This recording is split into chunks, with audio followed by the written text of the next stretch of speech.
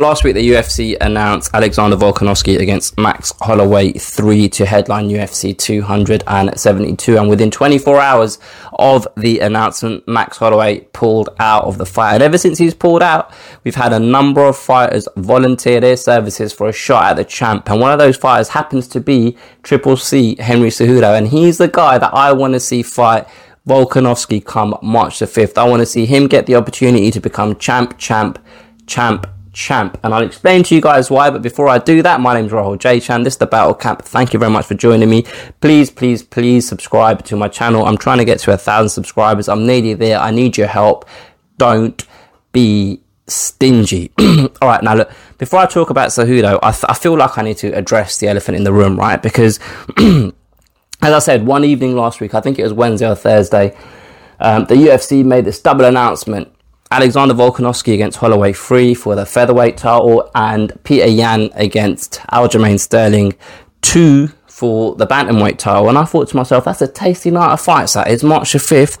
That's one to mark in the calendar because I'm going to be watching that live. I'll stay up for that one. It seems like a good night of fights. And like I said earlier, within 24 hours, Max Holloway pulls out of the fight. But between the announcement and Max Holloway pulling out, Ariel Helwani tweeted, and this is what he said: "My New Year's resolution for fighters is for your fights to be announced when you actually sign contract, agree to all the terms for said fight."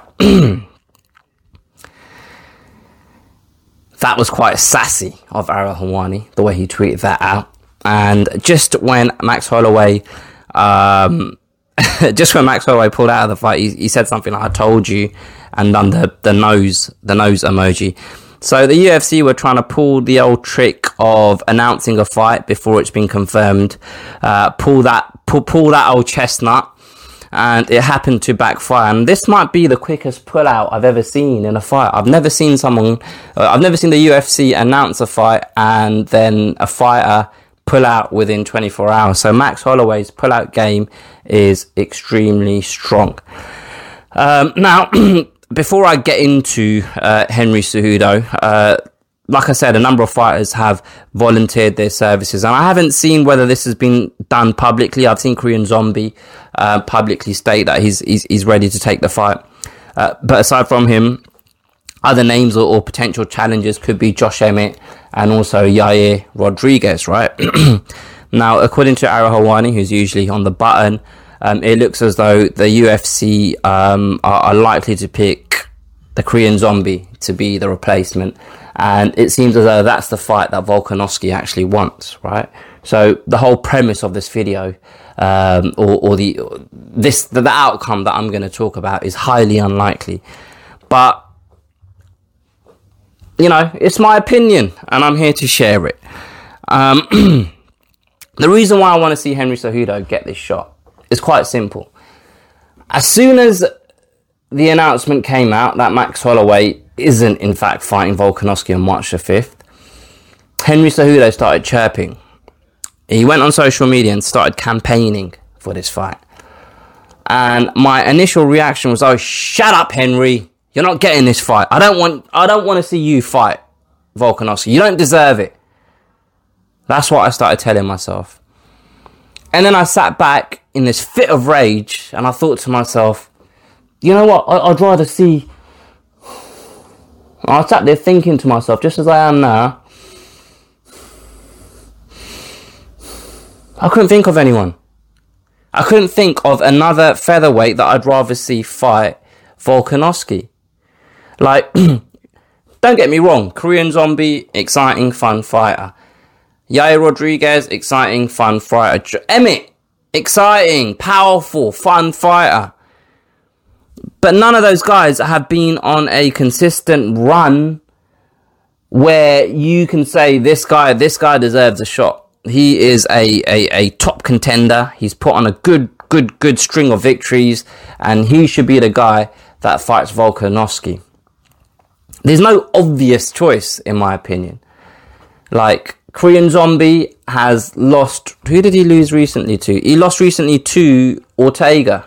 Yair Rodriguez lost recently to Max Holloway. Ortega has lost recently to Volkanovski.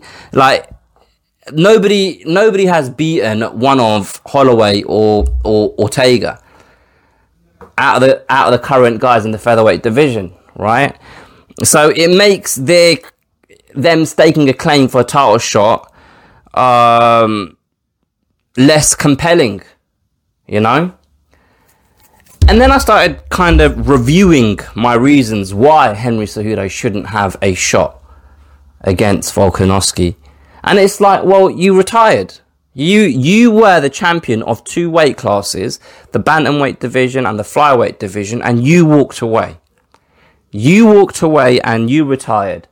And if you come back and get this shot, who's to say you won't do that again? Who's to say you won't face Volkanovski, beat Volkanovski, and then decide you're going to retire again? And that's going to hold the division up. And if that holds the division up, the UFC are going to have to rejig everything and blah, blah, blah. And then, as I was mounting this internal argument in my brain as to why Henry Cejudo shouldn't be fighting, something clicked. The reasons I'm coming up with are the UFC's reasons for not wanting this fight to go on. These are things that would annoy the UFC, but do they annoy me? No. It didn't annoy me when GSP came back and fought Michael Bisping, won the middleweight belt and decided to walk away again. That didn't really annoy me. It didn't really bother me, to be honest. In fact, I quite enjoyed it. Not the fact that he walked away, but the fact we got to see GSP fight again. And I've been quite critical of Henry Cejudo. Just recently, when I made my video about Eagle FC, and I spoke about the fact that Henry Cejudo is going to be the commentator for the broadcast team. I've been critical of him, right? I'm not a great fan of Henry Cejudo. But one thing that I always, and not as a fighter, I'm a fan of him as a fighter, but as the character he plays, I'm not a great fan of it, right? But one thing that I've always said on this channel is what excites me about a fight is the chemistry between the two fighters in terms of how they interact with each other prior to the fight, and the element of unknown of when they step into the octagon. And I feel as though Henry Cejudo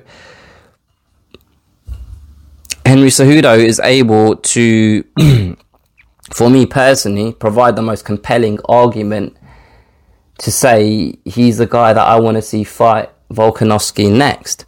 Now, I try and avoid kind of MMA shows when I have a subject in mind that I want to discuss, right? Because I don't want my own opinion to get polluted by someone else's thoughts. But to be fair, yesterday I listened to the first half of Morning Combat, and this was the first thing that they discussed. And it was quite funny because Brian Campbell was basically saying he'd like to see Henry Cejudo get this shot against Volkanovski. And his reasoning was similar to mine. Obviously, I explained it a lot better. Obviously, I'm joking because they don't really have as much time to sit here and ramble on the way I do. But Luke Thomas, his reasoning for not wanting Cejudo to get the shot is what I was a little bit surprised about, right? Because what he was saying is, what gives you the impression that Henry Cejudo has the chance to beat Volkanovski? And I was thinking, why is that? Why is that part of the conversation? Because nothing gave me the impression that Juliana Pena had anything in her locker that would enable her to beat Amanda Nunes. In fact, I said that in my preview video. Like, that's not how fights are made, right? It's either you earn a title shot by beating all of the right people, or you are a commercially viable enough entity to slot into the position of a challenger. The same thing happened to Henry Cejudo when, like I said, he was the bantamweight champion, and he was due to face Jose Aldo. And at that time, people were like, well, why is Jose Aldo getting a shot against Cejudo? Like, what's he done to deserve this? And then off the back of that, Aldo pulls out and Dominic Cruz jumps in. Like, none of those guys were a deserving challenger for the title at that point in their careers, but they got those shots because those guys had the name value to put into that position, right? And the fact that currently we're in a position now where it's a replacement, where you have a little bit more leeway, a license to be creative because it's a replacement, and the standard kind of protocol doesn't need to be followed in terms of identifying who the deserving challenger is. This is a perfect opportunity to slot Henry Cejudo in. Now, I said at the beginning of the video, it's not going to be him. The UFC won't pick him. And I'll explain to you guys why. Because he effectively walked away from 2 divisions, leaving them without champions. And he tried to hold the UFC to ransom. He tried to say, pay me what I deserve. So, and I'll come back and fight, right?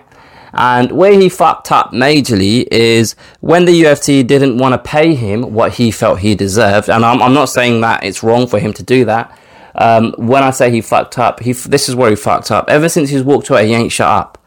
All he ever does is tweet Dana White. Every time someone of note fights within the featherweight division, the bantamweight division, or the flyweight division and the featherweight division, like 3 different divisions, whenever there's a fight of note, so whether it's like a number 1 contender fight or an actual title fight, Henry Cejudo's Twitter fingers are out and he's tweeting and he's talking shit about the guys that are fighting, and he's tweeting at Dana White, oh, give me this guy, I'll beat him easily, and this, that and the other. Like,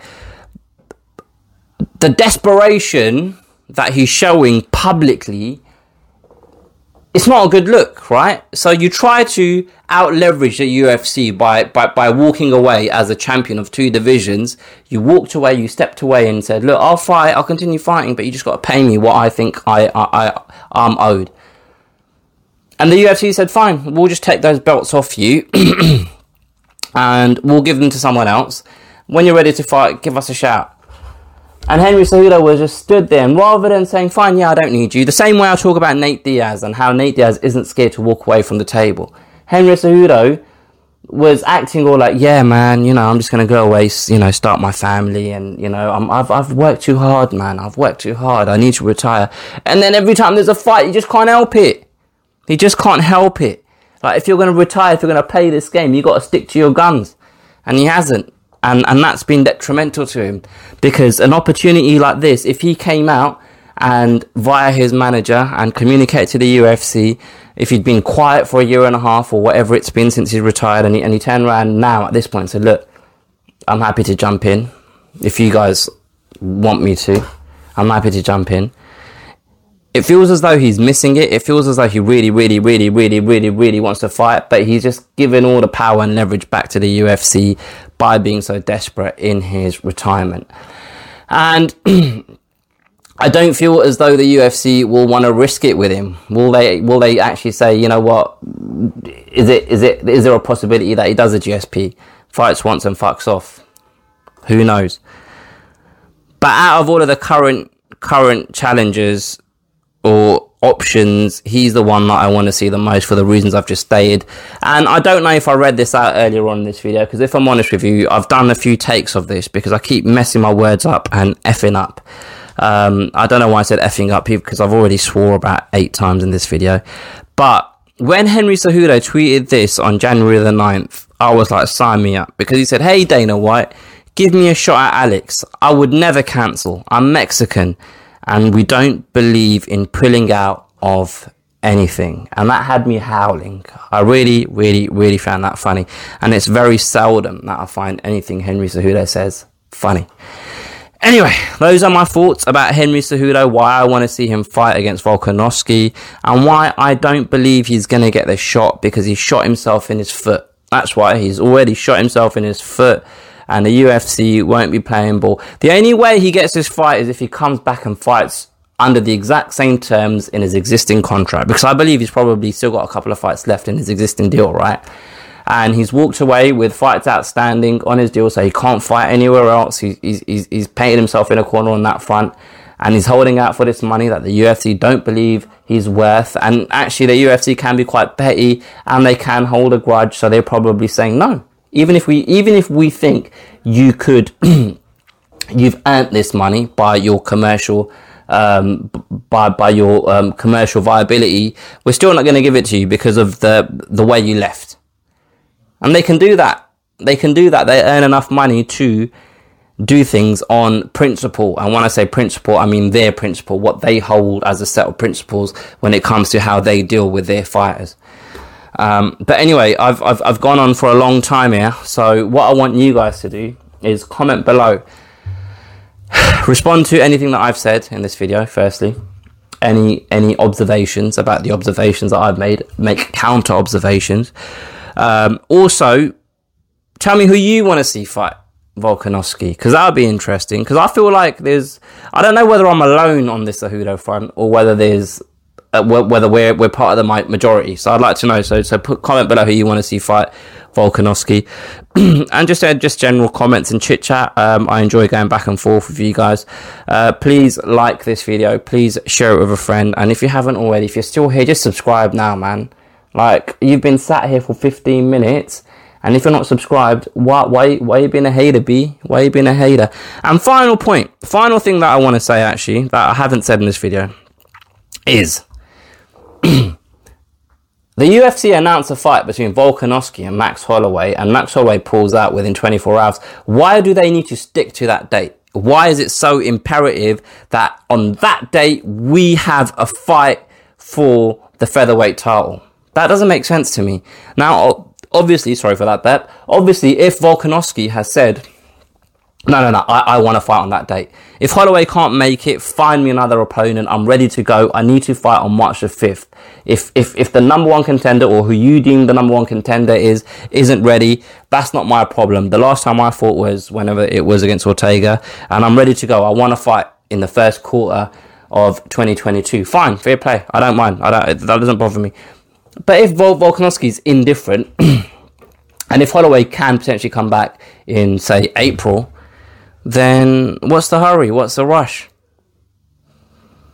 It's another one. Is it another one of them situations where we're creating title fights to fill a card, like when Cyril Gane fought Derek Lewis for the interim heavyweight title? Is that what we're doing here? But yeah, I just find all of this quite intriguing and weird at the same time. But those are my thoughts. I've shared them with you.